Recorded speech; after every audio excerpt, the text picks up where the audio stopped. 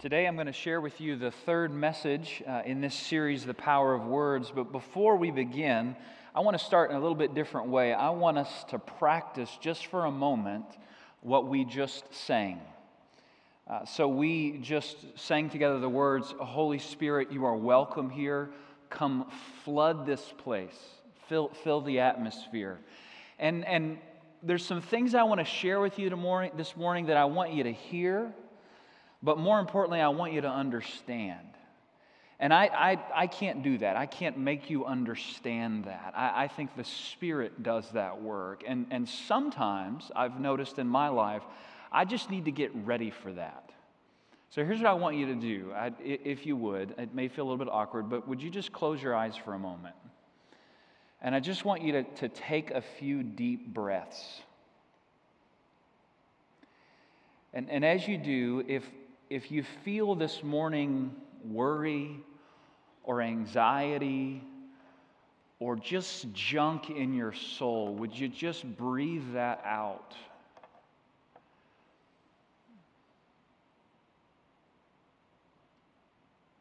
Just let that go.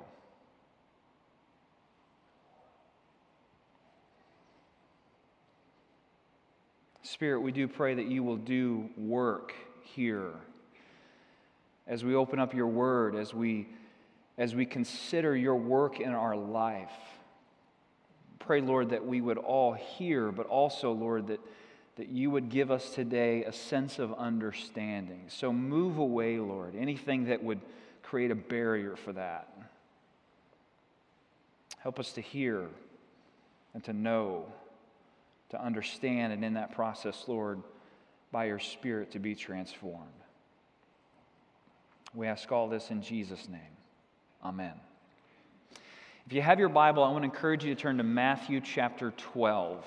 First gospel, the Gospel of Matthew. We're going to be looking at 3 verses there in Matthew. And what I want to do to begin is I want to tag on to something that I ended with last week.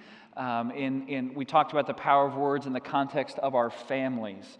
And so if you weren't here, here's where we kind of ended the message last week. We were looking at the question, why are words so powerful? Why do we believe that words can change your life? And why is it that a positive, life-giving word means so much to us?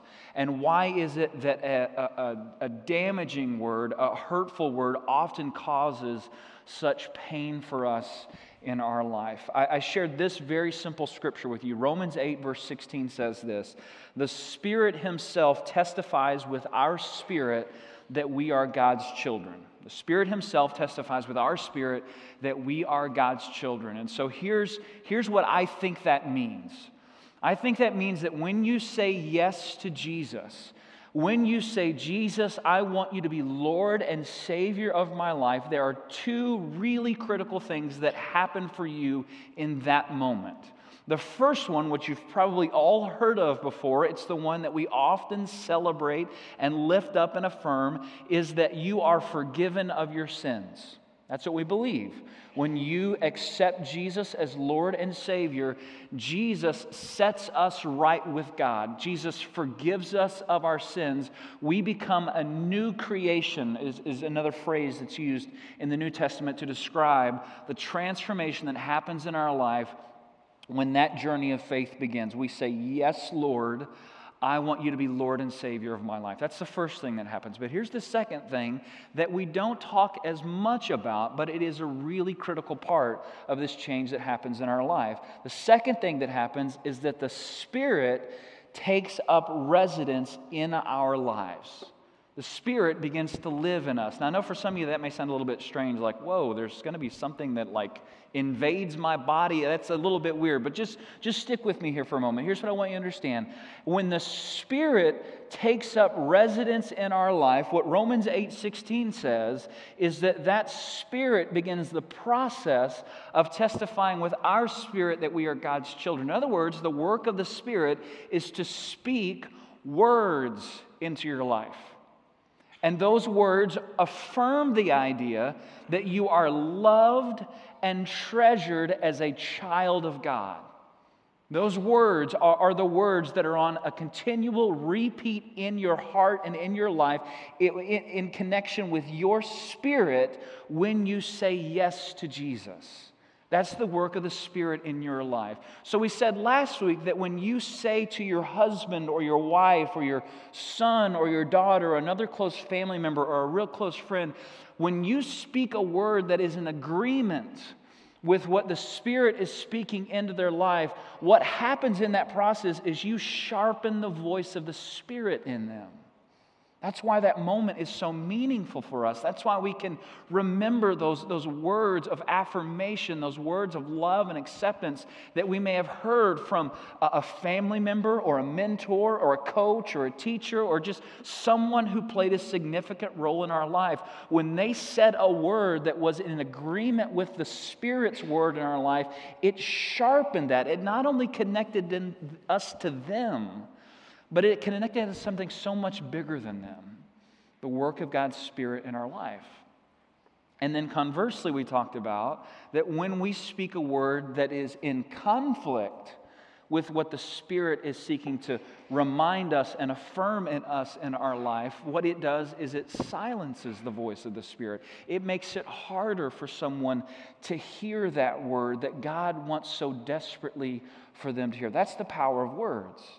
With our words, we have the capacity, not only with others, but also within ourselves, to either sharpen or silence the voice of the Spirit. Now, here's where I wanted to start there. I wanted to start there because there's a subtle thing that is affirmed in this very simple teaching that is really important for us today. Today, we're going to be talking about the words that we say to ourselves. The words that you speak to yourselves, the way that you see yourself, and what you constantly remind yourself of about yourself that no one else hears. No one else knows about this inner dialogue that goes along. Some people who may know us really, really closely may be aware of some of those things, but often this is the thing that no one else sees and no one else hears, and no one else can say, what are you talking about? That's crazy. No one else can speak against it. But as we look at this inner dialogue, and you look again at Romans 8:16, go ahead and throw that scripture back up. It says, the Spirit Himself testifies with our spirit that we are God's children. What's affirmed in here that's a little bit subtle, and I would encourage you to write this down, a very simple idea, that you have a spirit. You have a spirit. Now, you can use different words for that. You can talk about your heart. You can talk about your soul. You can talk about your inner life. There's all sorts of different ways to describe that. But this verse affirms the idea that you have a spirit. In other words, when you said yes to Jesus, if you've made that decision in your life, God's Spirit didn't come in and conquer your spirit. Conversion to Christ is not a hostile takeover. It is not God's Spirit coming in and overcoming your own spirit. You are not a puppet for God. You are not a zombie for Christ. That's not what happens in conversion. Rather, what happens when we say yes to Jesus is it establishes this is a very important word, a partnership between your spirit and God's Spirit. Now, here's what I want you to hear. That right there is one of the most common misconceptions about the Christian faith. Many of us, when we think about our faith, when we look at our prayer life, we pray to God as if the Spirit has done a hostile takeover of our life. We say, God, make me patient. And God says, that wasn't the deal. That's not what I do. I work in partnership with you and your spirit. You have a spirit, you have a will, and these two things work together. And I want to build on that idea today as we think about the words that we speak to ourselves, the words that rest on our spirit and guide our life. This idea that faith in Jesus and a life with Jesus is a partnership between our spirit and our will and our desires and the Spirit of God at work in our life. So Matthew chapter 12, we're going to read 3 verses. And what I want you to know about these 3 verses is while we're just looking at a specific passage in Matthew's gospel, what Jesus is talking about here is a principle that we find throughout his teaching. It's a way that he understands and sees life. So I'm going to read you the 3 verses, but then we're going to look at the principle that is present here that, again, we find throughout all of Jesus' teaching. So verse 33 says this. Jesus is, by the way, talking with some adversaries here, so you're going to hear some really nice language that he uses with them. He says, verse 33, "Make a tree good, and its fruit will be good. Or make a tree bad, and its fruit will be bad. For a tree is recognized by its fruit. You brood of vipers." So that's Jesus' way of saying to his adversaries, you are not very nice people. So you might want to use that tomorrow if you have an enemy. You just call them a brood of vipers. That's a nice thing to say. "How can you who are evil say anything good?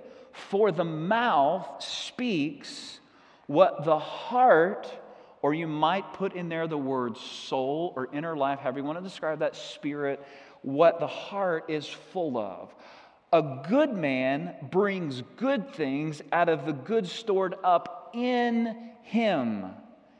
And an evil man brings evil things out of the evil things stored up in him." So make a tree good, its fruit will be good. Make a tree bad, its fruit will be bad. The mouth speaks what the heart is full of, and a good man brings good things out of the good that is stored up in him. An evil man brings evil things out of the evil that is stored up in him. So here's the principle, and you find this throughout the teachings of Jesus. This is how he understands life, that life is lived from the inside out, not the outside in.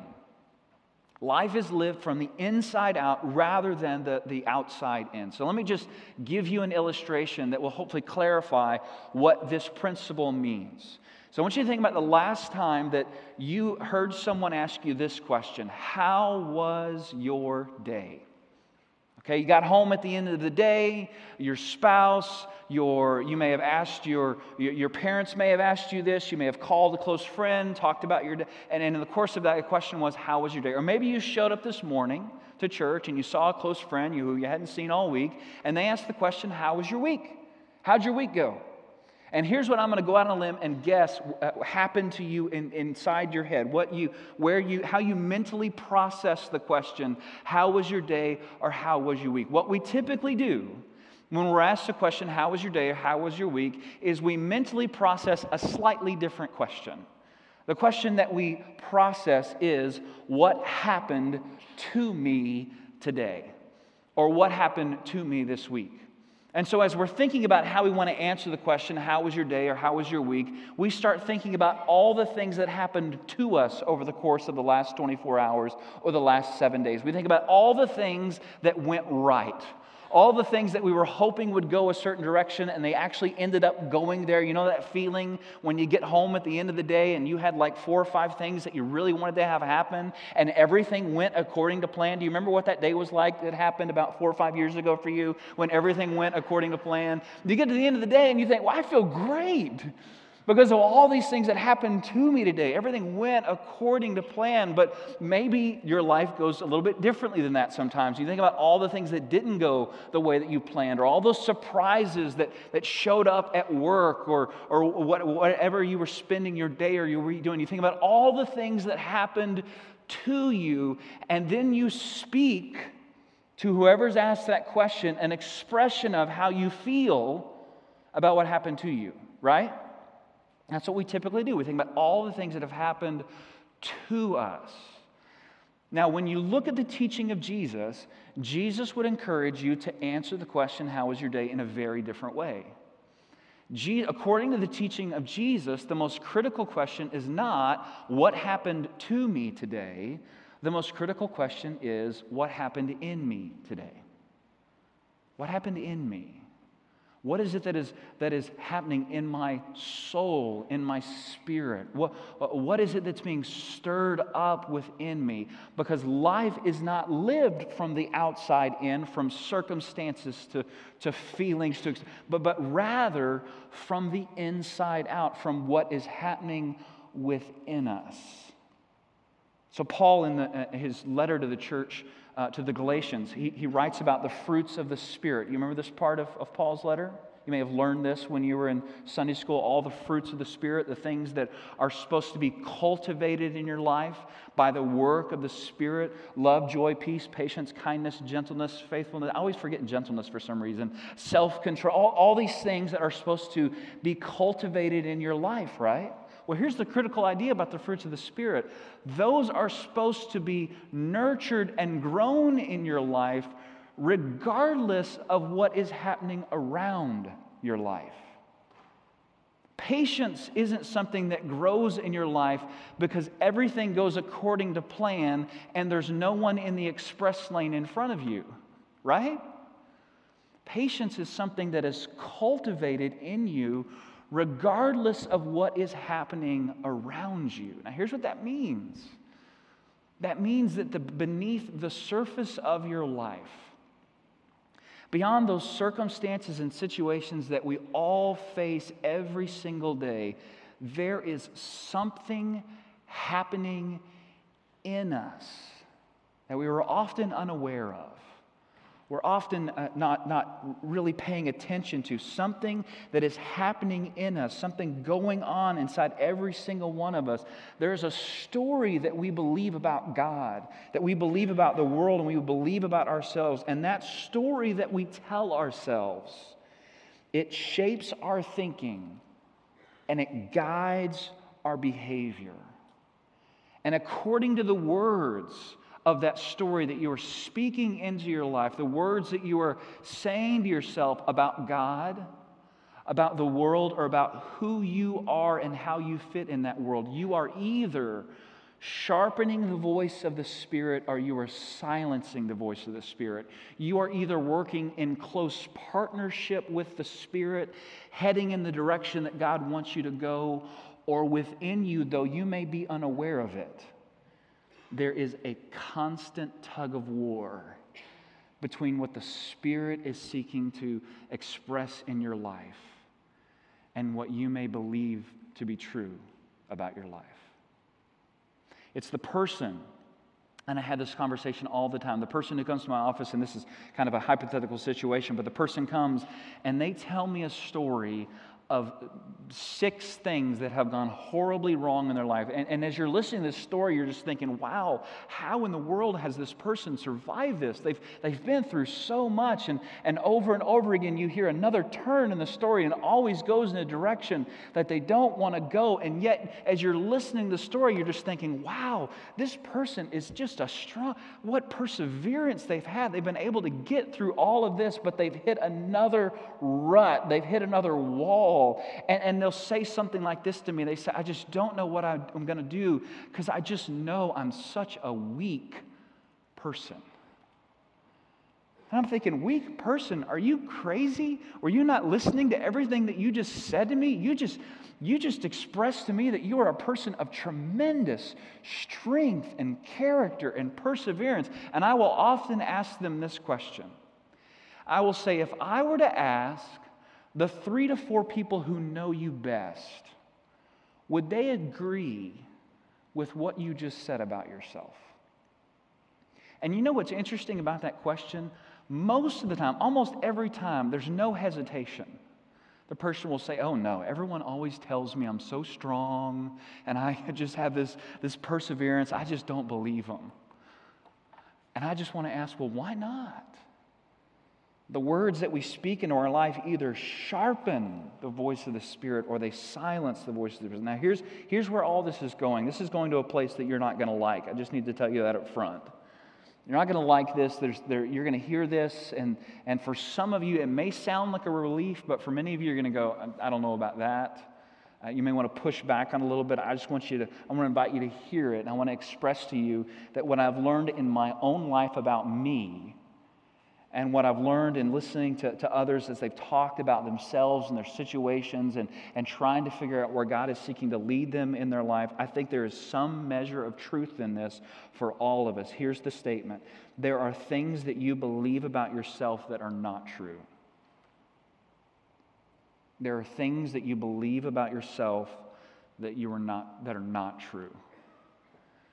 And because you believe them, because you believe them, they have created a barrier. They have built a wall. They have separated you from what the Spirit wants you to hear in your life. They have silenced that voice. And there may be a breakthrough that you are praying will happen for you in your life that cannot happen until you face that. You look at it and you say, that's not true. It's just not true. In the first few years of my ministry, I worked with middle school and high school students. I served as a youth pastor for 6 years, later working with college students as well. And one of the things that I learned really quickly was that there were some words that my students needed to hear over and over and over again. To be a good youth pastor is to turn yourself into a broken record. To say words of affirmation, words of faith, to speak those into the lives of students on a consistent basis. And the reason, of course, is you all remember what that time was like for you in your life. There may be some here this morning. You're in that time in your life, and I would just invite you to hear this, that it's hard. That is a hard season of your life as you enter into those teenage years, you move through high school, those early years of college, because you're figuring yourself out. I mean, you really don't know yourself yet. You're trying to understand how God has shaped you and wired you. You're trying to understand, well, what are the things that I do well, and what is the thing I'm going to offer to the world? How am I going to spend my days? I mean, it's a really difficult time in our life, and you all remember that. And while we're trying to establish that sense of identity, to figure out who we are, there's just some words that we need to hear through that process, right? I mean, there's some words of love and affirmation that we need to hear. And so I became a broken record because I just had this sense early on. I was able to reconnect. I mean, I wasn't too far past that time in my own life. I was able to reconnect to my own experience and remember that these are words that kids really need to hear from me over and over and over again. But that was affirmed even more in those early years after I went to a conference and I got the chance to hear Megan's story.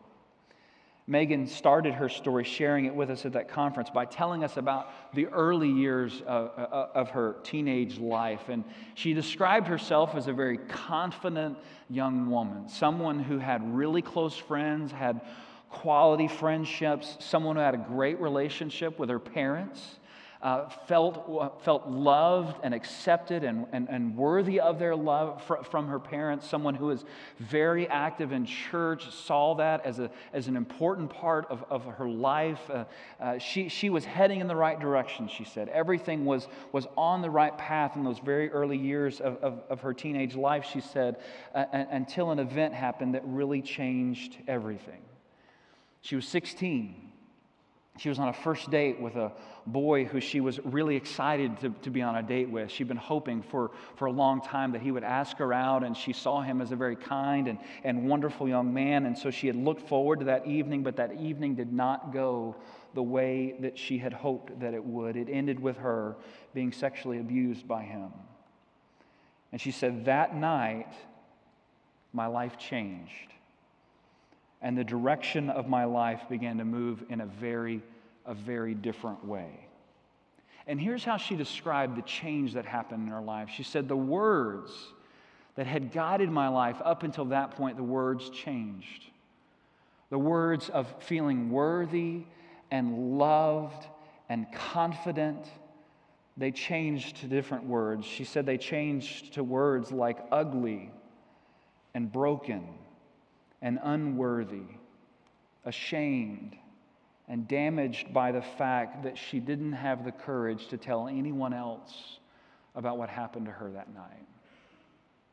She said, because these words began to take root in my life, I started heading in a very different direction. I started engaging not only in behavior that was destructive to myself, but also investing in relationships that she said I knew were not the best relationships for me, but she said, I just felt like I wasn't worthy of a better relationship for me. She became estranged from those friends who had given her such strength. And of course, her parents had no idea what was going on in her life. They had suddenly seen their daughter transformed and had no idea how to help her, had no idea what had happened to her in her life. For years, she said, my life went a very different direction, and the decisions that I made, the relationships that I had developed, the behaviors that I practiced were all sent me in the wrong direction. Following again those words, the feeling that she was ugly, that she was broken, she was unworthy, she was ashamed, she felt damaged. When she got to college, she reconnected with her faith, and she reconnected with a group of friends who, over the course of that relationship, she finally found the courage to talk about what had happened to her that night. And she said that as that relationship developed and she began to reinvest in her faith and to begin to see herself in a different way, she said there were 4 words that I just felt this conviction that I needed to hear in my life. And the words were this: you are lovely, you are priceless, you are precious, and you are acceptable in my sight. And she said, when those words came to me, I made a decision that I was going to intentionally try to plant these words into my soul. And so here's what she did. She woke up every single morning. She went to the mirror. She looked at herself, and she said those words to herself. She looked in the mirror, and she said, you are lovely. You are priceless. You are precious. You are acceptable in my sight. And she said for the first few months, I expected a miracle to happen, and it didn't happen. Life didn't really change the way I wanted it to, but she said over the course of many, many months, as I practiced that every single day, coming again to that mirror and looking herself in the face and saying those words, you are lovely, you are priceless, you are precious, and you are acceptable in my sight. She said over the course of time, eventually, I began to believe again that those words were true about me. Here's what Jesus says. Jesus says, make a tree good. In other words, the soul, the spirit, the partnership between your spirit and God's spirit, when that's in harmony, when the words that you are saying to yourself are in harmony with the words that the Spirit, the fruit of your life will be, Jesus says, good. Why? Because life is lived from the inside out. But if there is disharmony, if the tree is bad, if the root system is somehow damaged, the fruit will be bad. Because this whole faith thing it's not a hostile takeover. It's not praying for God to do a magic trick and to conquer your soul. It's for the Spirit and your spirit in that partnership for your will to be transformed. And it happens when we speak into our lives the same words that the Spirit is speaking into our life. Will you throw those words back up there one more time, Jennifer? So here's what I want you to do this morning. I want to invite you just again to a time of stillness. A time where you just spend a moment breathing in and breathing out. I just want you to look at those words and to ask yourself the question, because I don't know what the words are that are rattling around in your soul. And you know what's really difficult about this? The people who know you best, some of them don't even know. Some of them look at you and they just see someone who has confidence and knows what they're doing, and they have no idea that inside you there's a word that doesn't need to be there. There's a word that is destructive to you, that is damaging to you, that you just need to let go. So I just want you to look at those words. You are lovely, you are priceless, you are precious, you are acceptable in my sight.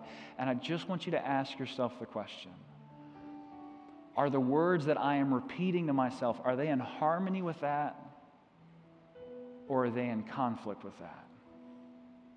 Are they sharpening the voice of the Spirit in your life? Or are they building a barrier? Are they silencing that and pushing away from what God would most want you to hear?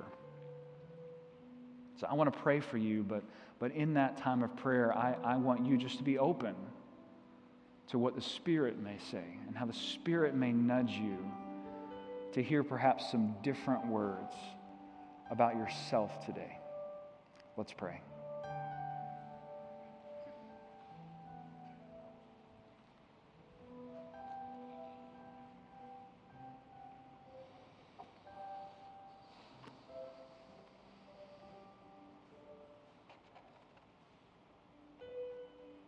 Spirit, we pause this morning to thank you for your work in our life.